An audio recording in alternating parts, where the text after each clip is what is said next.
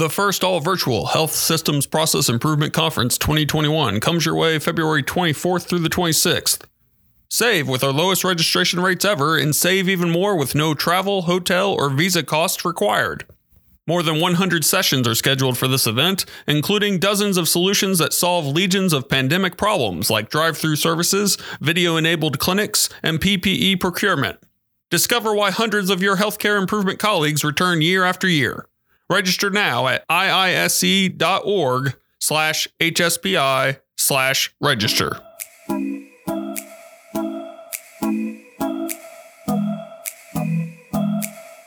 This is Problem Solved, the IISE podcast, where we talk to industrial and systems engineers about their work, ideas, and solutions.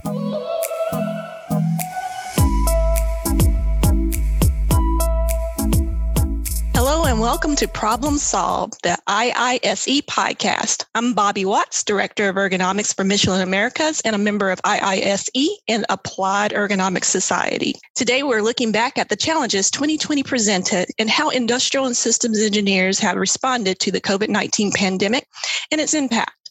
Our panel includes two other IISE members, Gretchen Macht, an assistant professor of mechanical, industrial, and systems engineering at the University of Rhode Island, and Ali Hobbs, a healthcare consultant with Catalyst, a Haskell company and a member of the Society of Health Systems. We'll be discussing our own experiences and the role ISEs will play as we head into 2021. Gretchen and Ali, welcome. So 2020 has been a year. So we've had the pandemic, we've had politics, we had racial injustice. There's just a lot of things going on. Probably first and foremost is the COVID-19 pandemic. So Ali, I know that you're an expert when it comes to healthcare systems. So can you tell us some of the challenges you have met in 2020 and what you've done? Yeah. So obviously, first of mind, COVID-19 goes to healthcare and our different challenges around that, whether it be social distancing or getting your lab results back for the tests, or, canceling all elective surgeries this year. If you weren't planning an elective surgery, you might not have known or noticed, but all of the hospitals pretty much when we went into lockdown canceled elective surgeries. So that ultimately hit their bottom line and their finances and figuring out not only how do we treat the COVID-19 patients, obviously we want to keep everybody safe and healthy, but also how do they keep operating at full capacity when they're not having any of these surgeries. So with the IISE group or the SHS group also, we did these COVID-19 think tanks starting back in March. We just kind of got a group together and said, hey, let's just talk about this for a minute. It was similar to this podcast, free flowing. Let's just have a conversation on what's happening in healthcare. What can we as IEs do to better help with this pandemic or help our healthcare providers? From that, it ended up being once a week because there was such demand to talk about this and get each other's experiences and understanding what other people were working on. I think it's very easy when something like this happens to get bogged down in your process and what you're doing every day, which also makes it exciting for this podcast to see what people outside of the healthcare industry have been doing too, because I know we all kind of got our blinders on. So this will be good. But with those think tanks, we started just talking about what are we seeing right now versus what are we going to see in the future. And it did follow somewhat of a linear path. So we started out, hey, there's a shortage of PPE. Everyone remembers the shortage of PPE. Even Grey's Anatomy was donating their PPE that they had, which I love, big fan of the show. So a lot of the IEs started getting into the supply chain role of how can we get everything that the hospital needs in order to treat this disease and everyone stay protected. Masks, gloves, full body suits. Everyone was using them a lot more than they had been in the past. So obviously there's a shortage.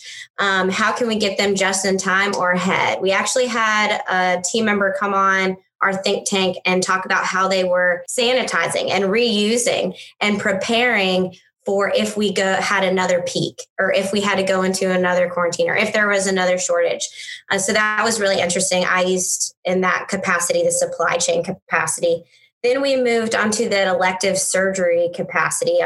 We've shut them down. How do we bring them back up? Because at the end of the day, hospitals are still a business. We need to make money. We want to treat everyone. Everyone needs to be safe and healthy, but we have to pay our staff somehow. So we started, how can we ramp back up? So it became more of a scheduling project for the IEs and project management on how can we safely make our waiting rooms socially distanced? How can we make sure that patients are using the proper PPEs and they're using their masks and sanitizing and getting a COVID test before they come in for their surgery? It was that kind of project. So logistics as well as scheduling. And then now we're moving into this maintenance phase. I would call it also like technology phase, where we're trying to use what we've learned during the pandemic and take it into the future. How are we going to keep telehealth as great as it's been? How are we going to implement new technologies, digital technologies, so that maybe we don't have to have as many people in the outpatient space or in the waiting room? Can we reduce these mass gatherings of patients? So yeah, that's kind of, that was a lot. Sorry, everyone.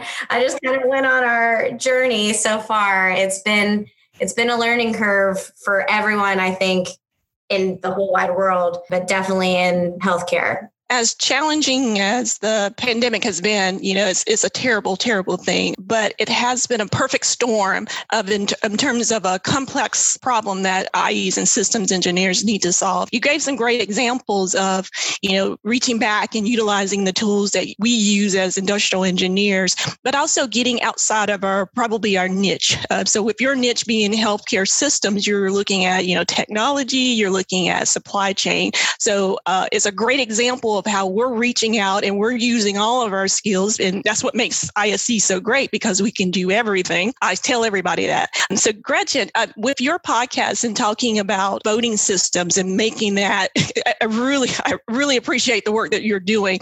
So how do you feel that the work you're doing with the voting systems, how was it helpful, or how are you applying it with the COVID-19 pandemic? Yeah. So how do you measure a year? So when it comes to voting systems, there were a lot of things going on. When we start talking about how the pandemic hit, we were just at the beginning of the presidential preference primary. I mean, we had Iowa, which had a bunch of issues with their caucus in terms of information technology and services, and how to get, the caucus and how that functions to transition in terms of cyber and what that meant for reliability, quality, assurance in terms of election results, to then, hold up, everybody's now changing their elections for their primaries. The states are no longer in the same order. I was out in California and Michigan right before they shut down in LA and Detroit in March. So right before we had some national or states shut down. So then everything changed for voting. We talked about voting in terms of vote by mail.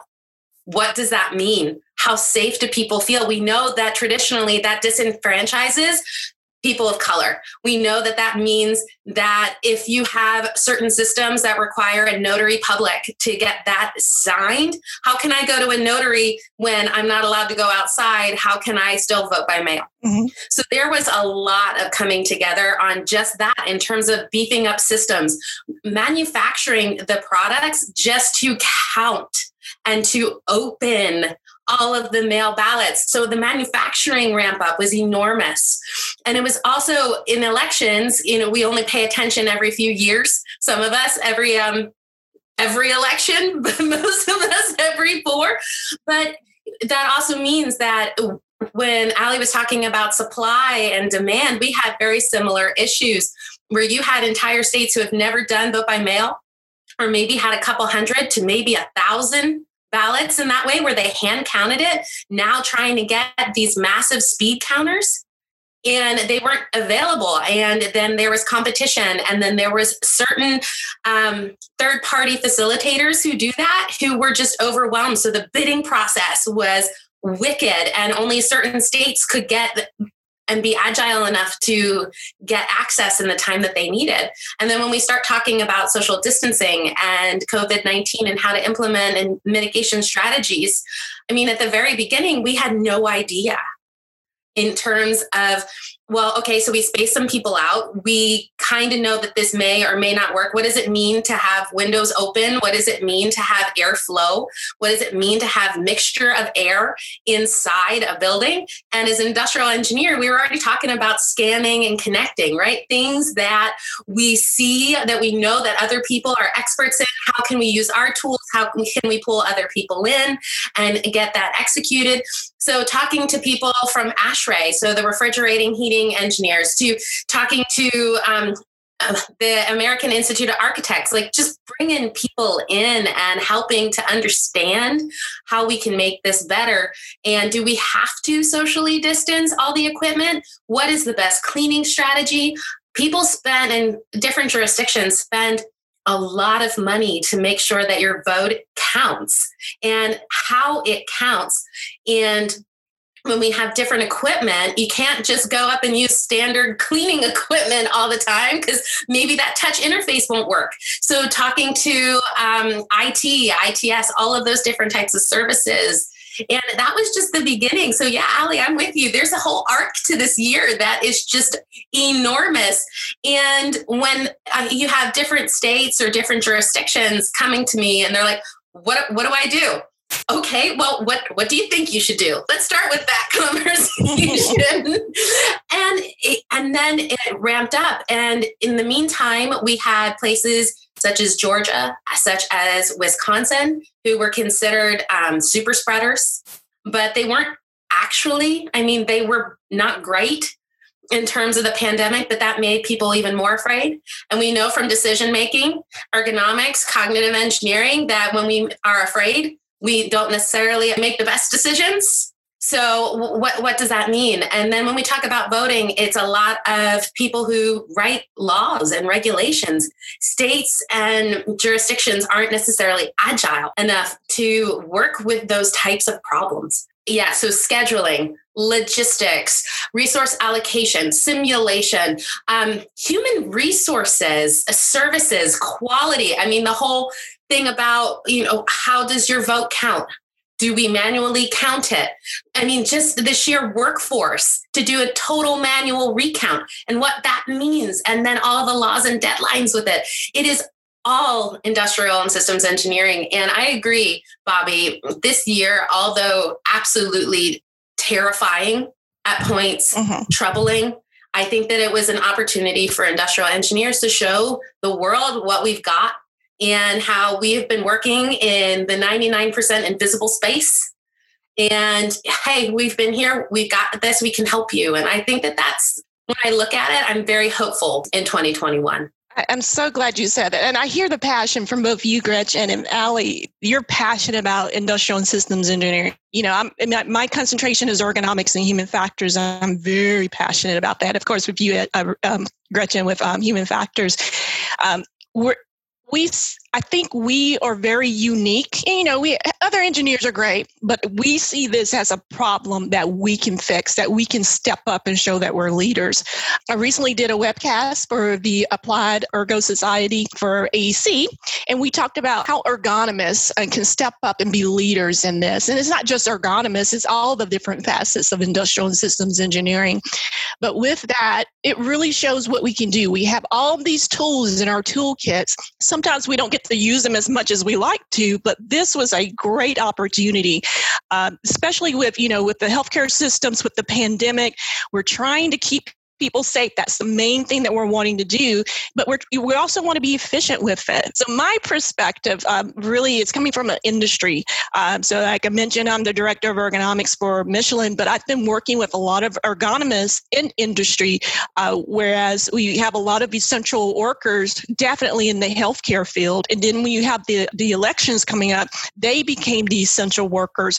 But also we had some industries that were still running through this. So not only are they still trying to work through the pandemic, they're trying to figure out how can we keep people safe. So it became a new problem that they had to solve. So when I talked to the ergonomists, we talked about how, again, we have all these tools. What can we do? A lot of the ergonomists that I work with, we work in safety. So of course, when you're in safety, the biggest thing that you had to deal with is the virus. What do we do? So a lot of us as ergonomists, we were taking on different roles, but that's okay. We're taking on roles in industrial hygiene, epidemiology. Again, with the virus, everybody became an epidemiologist, it seems, especially on social media. But it was an opportunity for us to really spread our wings and show what we can do. From industry, we did have some unique challenges. As I mentioned, that companies who had workers who were still working, how do we keep them safe? We're still trying to do physical distancing, the social distancing, wearing masks. But when you bring that, these are some new challenges that we're trying to figure out. How do we keep people, especially when you're going into the summer months and you have sites that are in the deep south where it gets really hot and humid? What does that mean when people are wearing masks and they're having to wear masks all throughout the day? And when we're talking about supply chain, it became an issue of, well, how many masks should we give people? How often are they going to sweat through it? These little challenges that we didn't think of, they came up, but we were able to handle that. And I say that collectively as industrial and systems engineers because we're just prepared for that. It was a great opportunity for us to show what we can do, show management, show leadership, and get a seat at the table. In talking with other ergonomists, I encourage them, if they're working with companies that are having these crisis cells and they're talking about how to handle the pandemic, make sure that they're in those meetings, that they're talking and that they're giving a voice because other people may not see things as we see it. So it was a great opportunity. One of the things I want to mention in terms of with industrial and system engineers, we're spreading our wings, we're tapping into things that we haven't done before. So a challenge that I have taken on is the behavior science. As human factors, we look a lot at the design of work, but when it comes to the cognitive piece of it, it is so fascinating to understand the behaviors of people. When you're talking about just trying to get people to wear masks, not just in industry, but out in the community. So how do we utilize behavior science to communicate, to encourage and try to change those processes so people are encouraged to wear masks or are encouraged to social distance? So it's just been an interesting challenge for across the board. So one of the things that I really think is a huge challenge, we talked about, of course, with the pandemic, it was a perfect storm in and of itself. But then you have the elections, you have the politics, you have racial injustice, the Black Lives Matters. All of these things hit at once. So it wasn't just a pandemic. And you spoke eloquently on that, Gretchen, about how that really impacted what you're doing with the elections. One of the things I do want to highlight as industrial and systems engineers that we're really geared to be able to help handle is the psychosocial stresses that we're seeing. Just in general, people are just trying to stay safe, keep their families safe. And there's a lot of stress that's being put on people. So when it comes to psychosocial risk factors, I really think as we move into 2021, that along with some other things are going to be big ticket items, but that psychosocial risk factors are going to be really something that we really need to hone in on. I can definitely see it from the healthcare systems. How do we manage that? How do we put that into our risk management systems? And how do we control those? So it's definitely going to be an issue just across the board. As we move into 2021, you mentioned all of the things that we're handling in 2020. What do you think will be the focus as we move forward, 2021 and beyond? So, Allie, what do you think? Yeah, so I think we have all touched on it a little bit. I'm sensing some themes between all of our industries, which makes me really excited. One of those being this pulling other people in and these rapid problem solvings. Like that's what we were built to do. And we're also built to know, as IEs, we know what we don't know. And we know when to pull in other people. Like, as Gretchen said, like similar to what we've been doing in healthcare, we're pulling in the epidemiologists, we're pulling in the HVAC systems to understand what all of these mean. So we're pulling in the experts. And I think we as IEs can really bridge between what we're doing now and what's coming in 2021.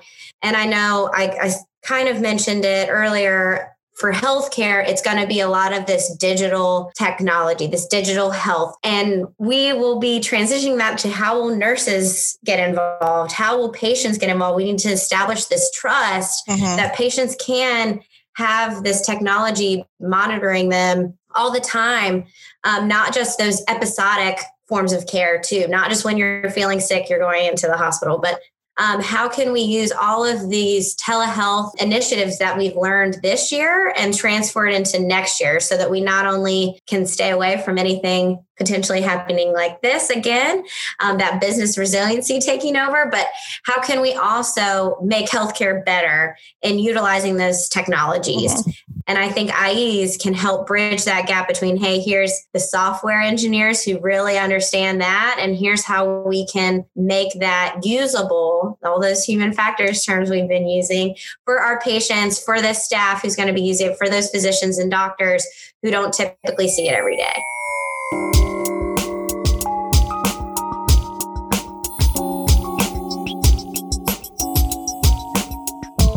You talked about technology. So one of the challenges we saw in industry were people working from home, people who are used to being in offices and having to work remotely, and just the challenges that come with that in that virtual world. But we also are seeing that with people that are in school, with the universities. So Gretchen, what are some of the challenges you've seen, and how have you helped your students get through these challenges? Universities had to completely reconfigure how they educate, how they effectively communicate. What does it mean to learn? What does it mean to have a hands-on experience in an environment where you're not allowed to go to campus? What does it mean to have a campus experience when you're not allowed to go to campus?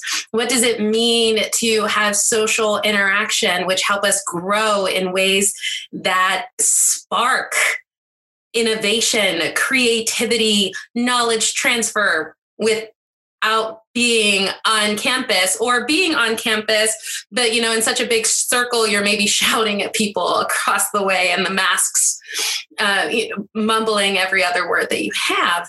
It really shows that as a system, and I think Ali hit it right on the head, education does deliver a product.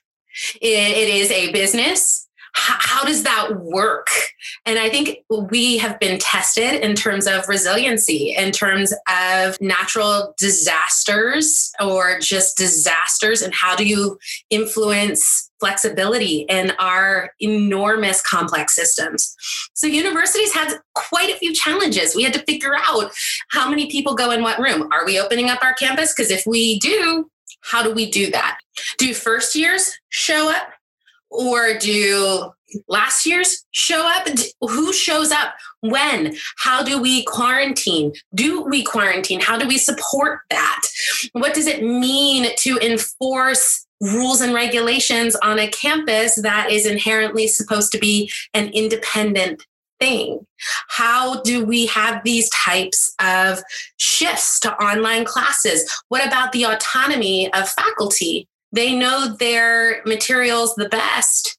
So how can I teach ergonomics, Bobby, if I can't show you what it means to take an anthropometric measurement? How can I show you how to use a pyranometer to measure illumination of a room and whether or not you can have productivity in that space if not everybody in a virtual environment has a pyranometer in front of them? It's created a lot of creativity, opportunities for growth, both for students and our faculty. And I got to say, our students have been exceptionally understanding and resilient. And I am just really blown away by their ability to adjust on the fly and to be exceptionally understanding. But when we talk about live sessions, so asynchronous versus synchronous, when we talk about different technological glitches, when you have a various array of faculty, their various capabilities of what they know technologically, how to even record a Zoom call, let alone if they are at the podium and you have half of the people in front of you and you have half of the people online, how do you use the whiteboard and capture that without literally moving the computer, which some of us had to do. So it was really fascinating from this distributed teaming, distributed education. What does it mean to communicate? So for me, I in May, March through May, I asked the students virtually every time we collected, so you've made it. And it wasn't, how are y'all doing? Can you just, share your feelings? It was like, just congratulations for getting to today.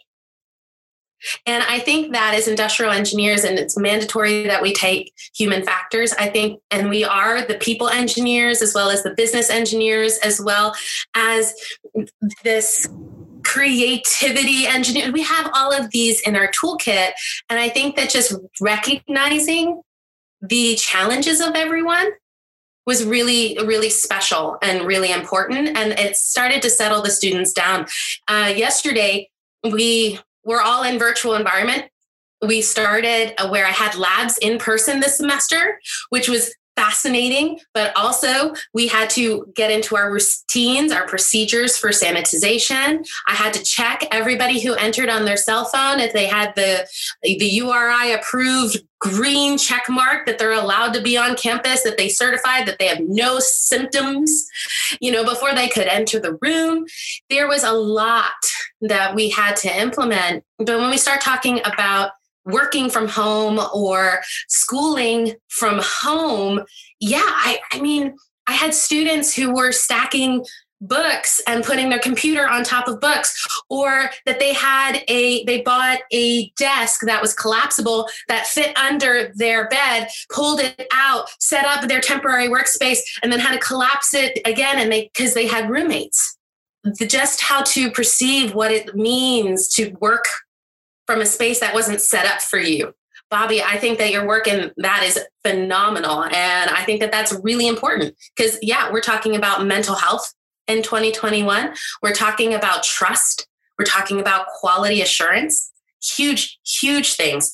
But this idea of access to buildings, how does environment spark productivity, performance, both individual performance versus job performance versus team performance versus functionality versus distributed cognition, teaming. It gets into really some gnarly, fascinating topics. And all on that, the pressure of what it means to maybe have a dog underneath your desk or a kid running around, or you have new mothers breastfeeding who just came home from the hospital because the hospital still had to take care of pregnant women and families. You have these issues of whether or not it is actually safe for your students to be at home. You touched on something that, when we're talking about, people are resilient.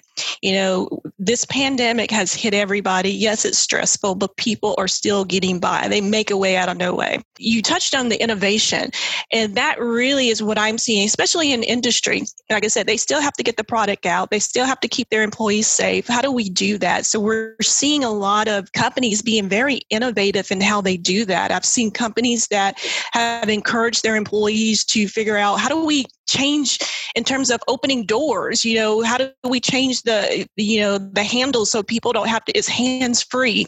And we've seen a lot of examples of that. And hopefully we'll see that with the Applied Ergo Conference in 2021 with these ergo teams not only doing projects for productivity, but how do we do that to keep people safe when it comes to COVID-19? So innovation really speaks to how what we do as ISEs, we're really coaches and we're cheerleaders, and we're trying to empower people to be innovative a lot of what we do with human factors and ergonomics and just industrial engineering in general is we teach principles and concepts. So no matter if God forbid, there's another pandemic, but people understand these concepts and they can apply them, moving forward, especially when you talked about working from home.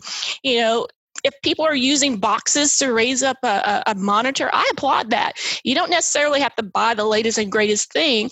I am excited when people are using those principles. So that's what I'm seeing a lot of people do, especially in ergonomists.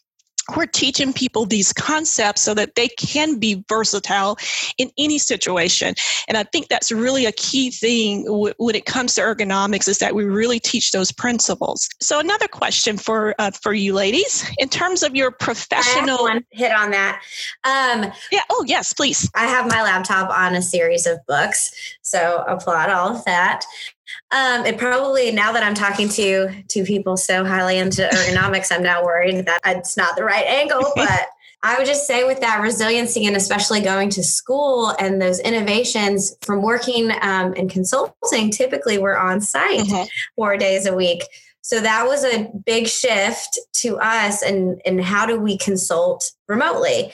How can we keep everybody safe, but still bring the value that we typically bring without being there or seeing their processes firsthand necessarily? We did an entire pharmacy redesign from their space and their processes, all remote.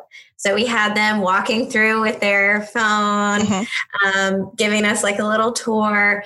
And how do we market that and saying, not only are we keeping all of the CDC guidelines intact with our social distancing, staying at home, but we can still enhance your business. Shifting to this business resiliency model of not just process improvement, how can we get patients through the system quicker, but moving to, it's not just getting the patients through the system quicker. How can we make sure that everyone's staying safe while still maintaining that patient volume in order to keep the business running?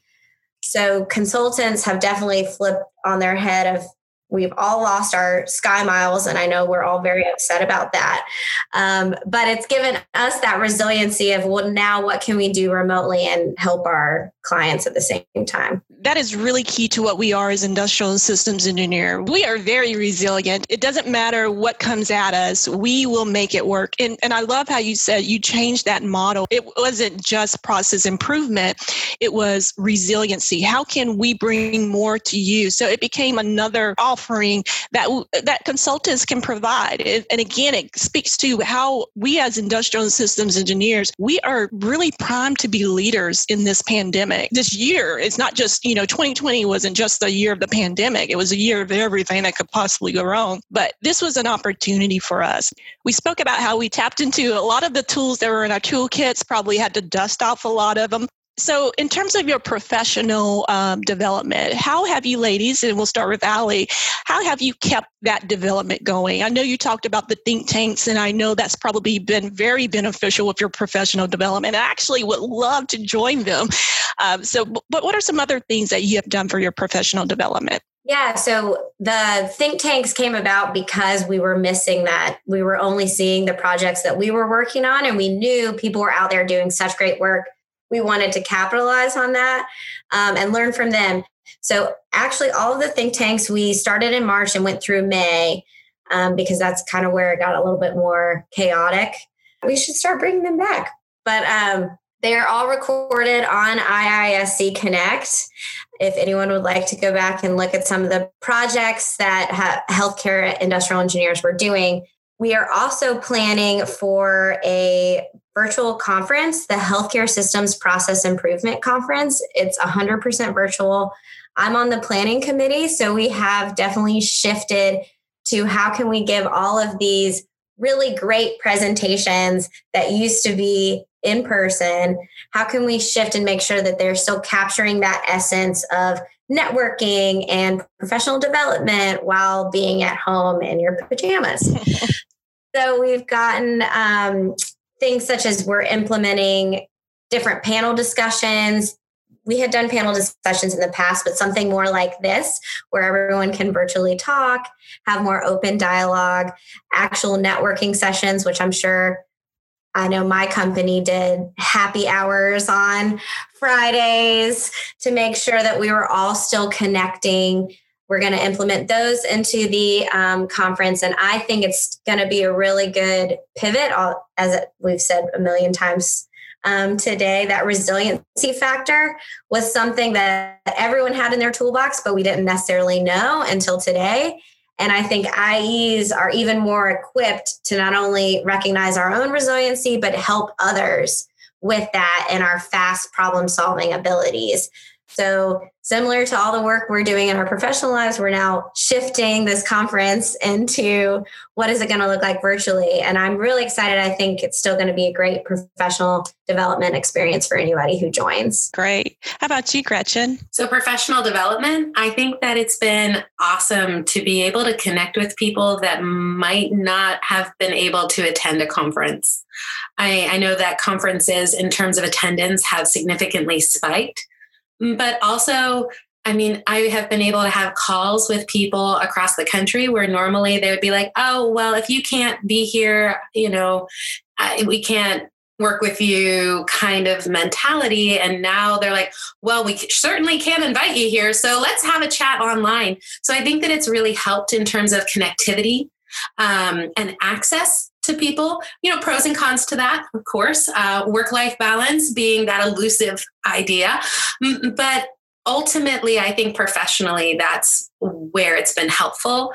From running a research lab where any given day I have, 15 people to 20 sometimes, I have 8 graduate students, having that essence of them and connecting. Yeah. Virtually watching movies together. Mm-hmm. Now, granted, I have learned a lot about what my students like and don't like.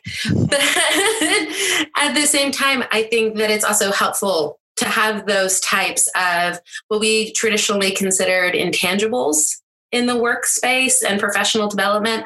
I think that people are making the extra effort to do that. So that's my perspective on that. And Gretchen, I just wanted to add on the openness, as everyone being more open. I've gotten a lot of traction on LinkedIn recently for professional development. I've actually been, because we don't have these conferences to meet people and in different areas, I will just ask for coffee chats on LinkedIn.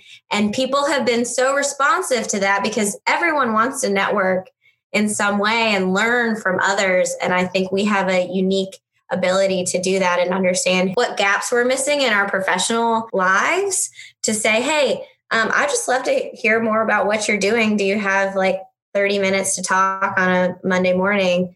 And people have been so open to that. I think that's been a real positive out of the quarantine. And that's very interesting, just to have that concept of the coffee chat just being very informal. A lot of people think with professional development, it has to be very formal, very structured. I actually prefer informal because that's where you get the honest truth. For me, with professional development, I have been doing a lot of webinars, whether I'm giving them, for some reason, people think they like to hear what I say. But yeah, I have a lot of experiences and I talk with a lot of people and I love sharing that. And that's something we're really good at as industrial and systems engineers. But webinars, there are so many webinars available, even just past webinars that are not COVID related, but just learning more. So I have been taking this opportunity just to learn. As I mentioned, I'm getting more into the behavior science and that really wasn't my forte, but I actually think I'm not an expert, but I'm understanding how we can apply those behavior science principles to ergonomics, whether it's with participatory programs in the industry or just in general to understand how to communicate better. So webinars, we have a lot of webinars that are available through AES, the Applied Ergo Society. As I mentioned, I recently did one on leadership because, again, this is a great opportunity for us as ergonomists and just industrial engineers to show how we can be leaders. There is a challenge, people, when it comes to virtual conferences, and in the AEC, the Applied Ergo Conference is going to be virtual next year. But Gretchen, you touched on something that's very important, is that accessibility. So with the conferences being virtual, we're probably going to get more people who probably weren't able to travel. So I am actually on the student pre-conference committee. And one of the things we're going to be doing, again, talking about leadership, but we really want to get those students and those young professionals. And with it being virtual, we think we're going to have a record turnout. I actually hope we do. We're trying to have good topics that we think would be interesting to not only the young professionals, but to seasoned professionals. We're going to be talking about ethics in ergonomics. We're going to be talking about diversity and inclusion, diversity, equity, and inclusion, just how to work with a team. So we have learned a lot. So hopefully we can bring those learnings into this conference. Whether it's just Ergo Conference or Health Sciences, I think there's a lot of learnings from 2020 that, good, bad, and ugly. There were some ugly. Everything wasn't perfect. We need to talk about that so we can learn about it. But just professional development is being able to look back and say, okay, what worked right, what didn't, and how do we learn from that? But also learning from others, just pulling those best practices from everybody, just learning about things that you probably didn't even know about. I learned a lot early on with the COVID-19 pandemic. Something that wasn't even on my radar was deconditioning, and meaning when we had the shutdown, some employers had to send their employees home, and they were home for weeks at a time. And so they were deconditioning their bodies. So how do we bring people back? And so again, that wasn't on my radar because I was so focused on masks and fatigue, but just being able to sit through a webinar and hear that really perked me up. It got me to talk to my network to say, what can we do? So again, professional development, we are always continuously learning. And I think the year 2020, with all its good and bad and ugly, is going to be a great breeding ground for a lot of lessons learned moving forward. For me, it's not just been becoming a exploratory epidemiologist, but also I've dived into history. I've dived into social sciences because I needed to understand that if history does repeat itself, what are we doing? How did we get out of this? Did we get out of it? Did we not handle it appropriately then? And that we're dealing with some of those ramifications now in very many ways. After the pandemic, because there will be an after, how can we do a reconstruction? Mm-hmm. How can we look at that from a rebuilding an infrastructure that can be flexible and resilient and responsive and still be complex? And that is where I've also dived into. I know that that's not the most engineering thing to say, but as engineers, we are awesome in that we can be whoever we want to be, just as everybody else can. So diving into things that are not our wheelhouse, doesn't have to still stay in the umbrella of engineering as well. But yeah, podcasts. I've listened to so many podcasts, but I can't get enough. So yeah, I think that that's for me where I've also found some really fascinating discussions as well as discoveries and this hopeful re-execution of this reconstruction post-pandemic. Just to add to that, I think we are really good about knowing what we need to go out and learn to fill in those gaps and to understand what else can be gleaned in order to make the process that we're currently dealing with better now or in the future. And I think something that came out of here was no one is the expert anymore. No one is the expert, although I'm technically here seen as a healthcare systems expert. I am not. Before this year, had no idea that I was necessarily dealing with ventilation. I knew there were a couple of things we had to worry about, but not social distancing in the waiting rooms. All I knew was that we had to get the waiting room times down. It added a lot of different components. And I think it humbled everyone in a sense of we all have to come together to understand what this means right now and how we can solve these problems quickly right now. And then all have to come together to your point and what's going to happen after the pandemic, because there will be an after. So how can we use everything that we're learning now from all our different experts and take that forward and utilize it to make the processes better that we're already doing right now?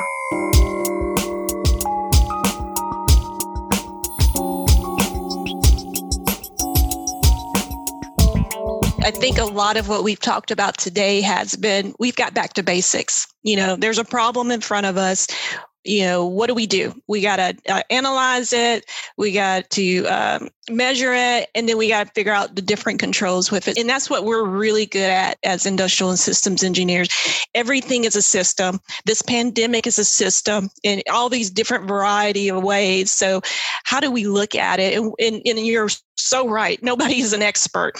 You talked about, air control. I sat through a webinar that I didn't think I would ever do, just talking about air control. I know nothing about HVAC, but I sat through it because I thought, okay, this is something I can learn because it may be applicable in how we design our offices now. How do we, set up the chairs? So we're learning so much from different things. So you're so right, Allie. Nobody's an expert, but we're using what we're really good at. That is looking at everything as a system and using our tools to try to address it. So maybe one last question is, we talked about 2021 and beyond. So what are something that you're looking forward to? One of the things I really like to talk about is that it's a lot of doom and gloom. So what is something that you're looking forward to, whether it's industrial and systems related or just, just something in your life as we move forward? I'm really looking for, and we've talked about it a lot today, this rebirth of the industrial engineer. I think this year was a test and we all rose to the occasion of, you've got a problem and it's systems related, we're on it.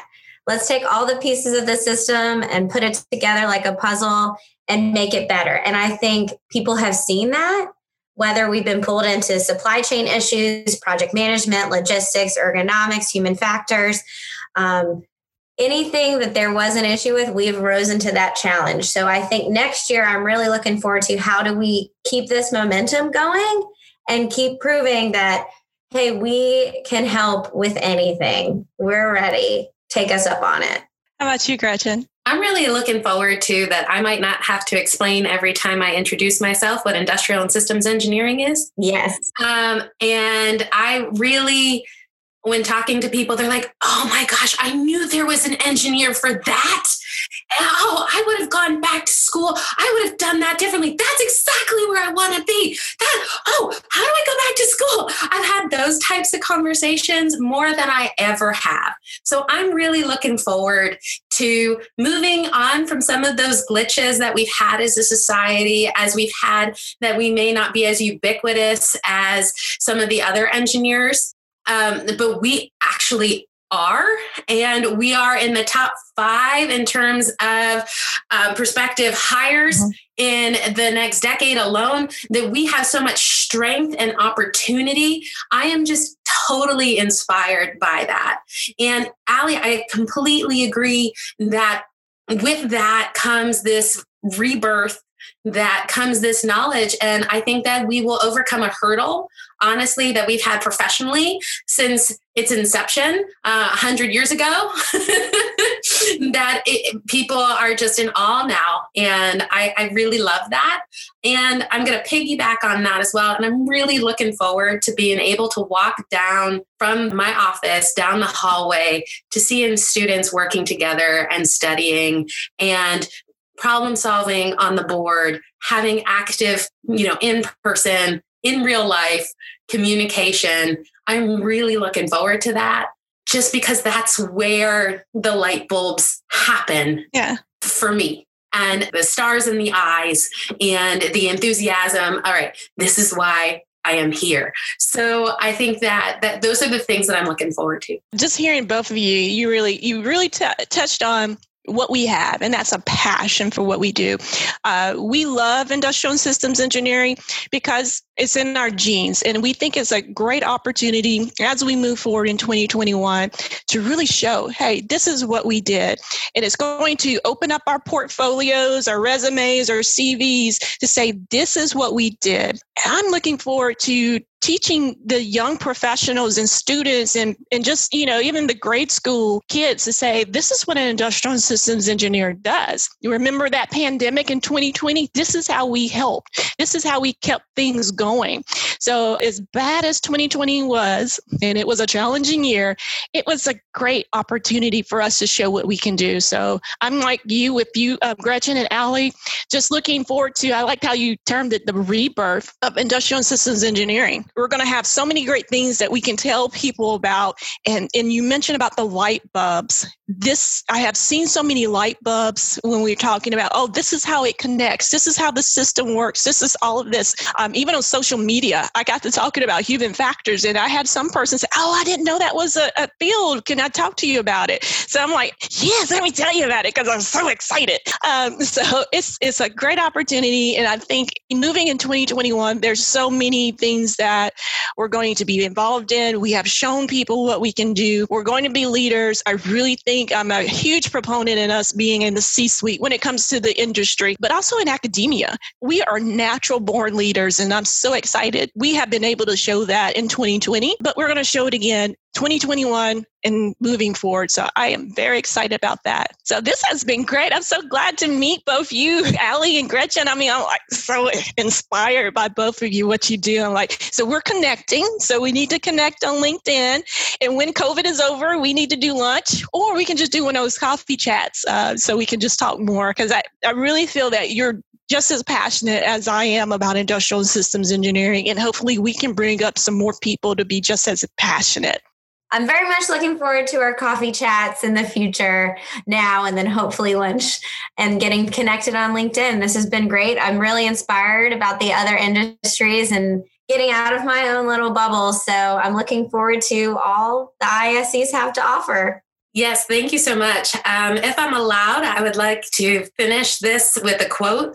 I did mention that I've dove into history to help guide my vision and my future professionally and personally. And I have a quote from JFK here that he gave on his peace speech at American University's commencement that I just think that this excerpt sums up some of 2020.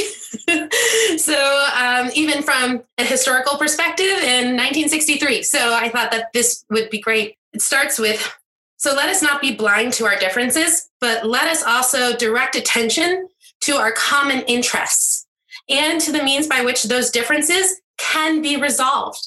And if we cannot end now our differences, at least we can help make the world safe for diversity.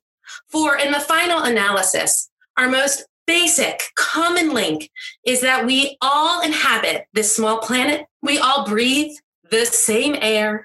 And we all cherish our children's future, and we are all mortal.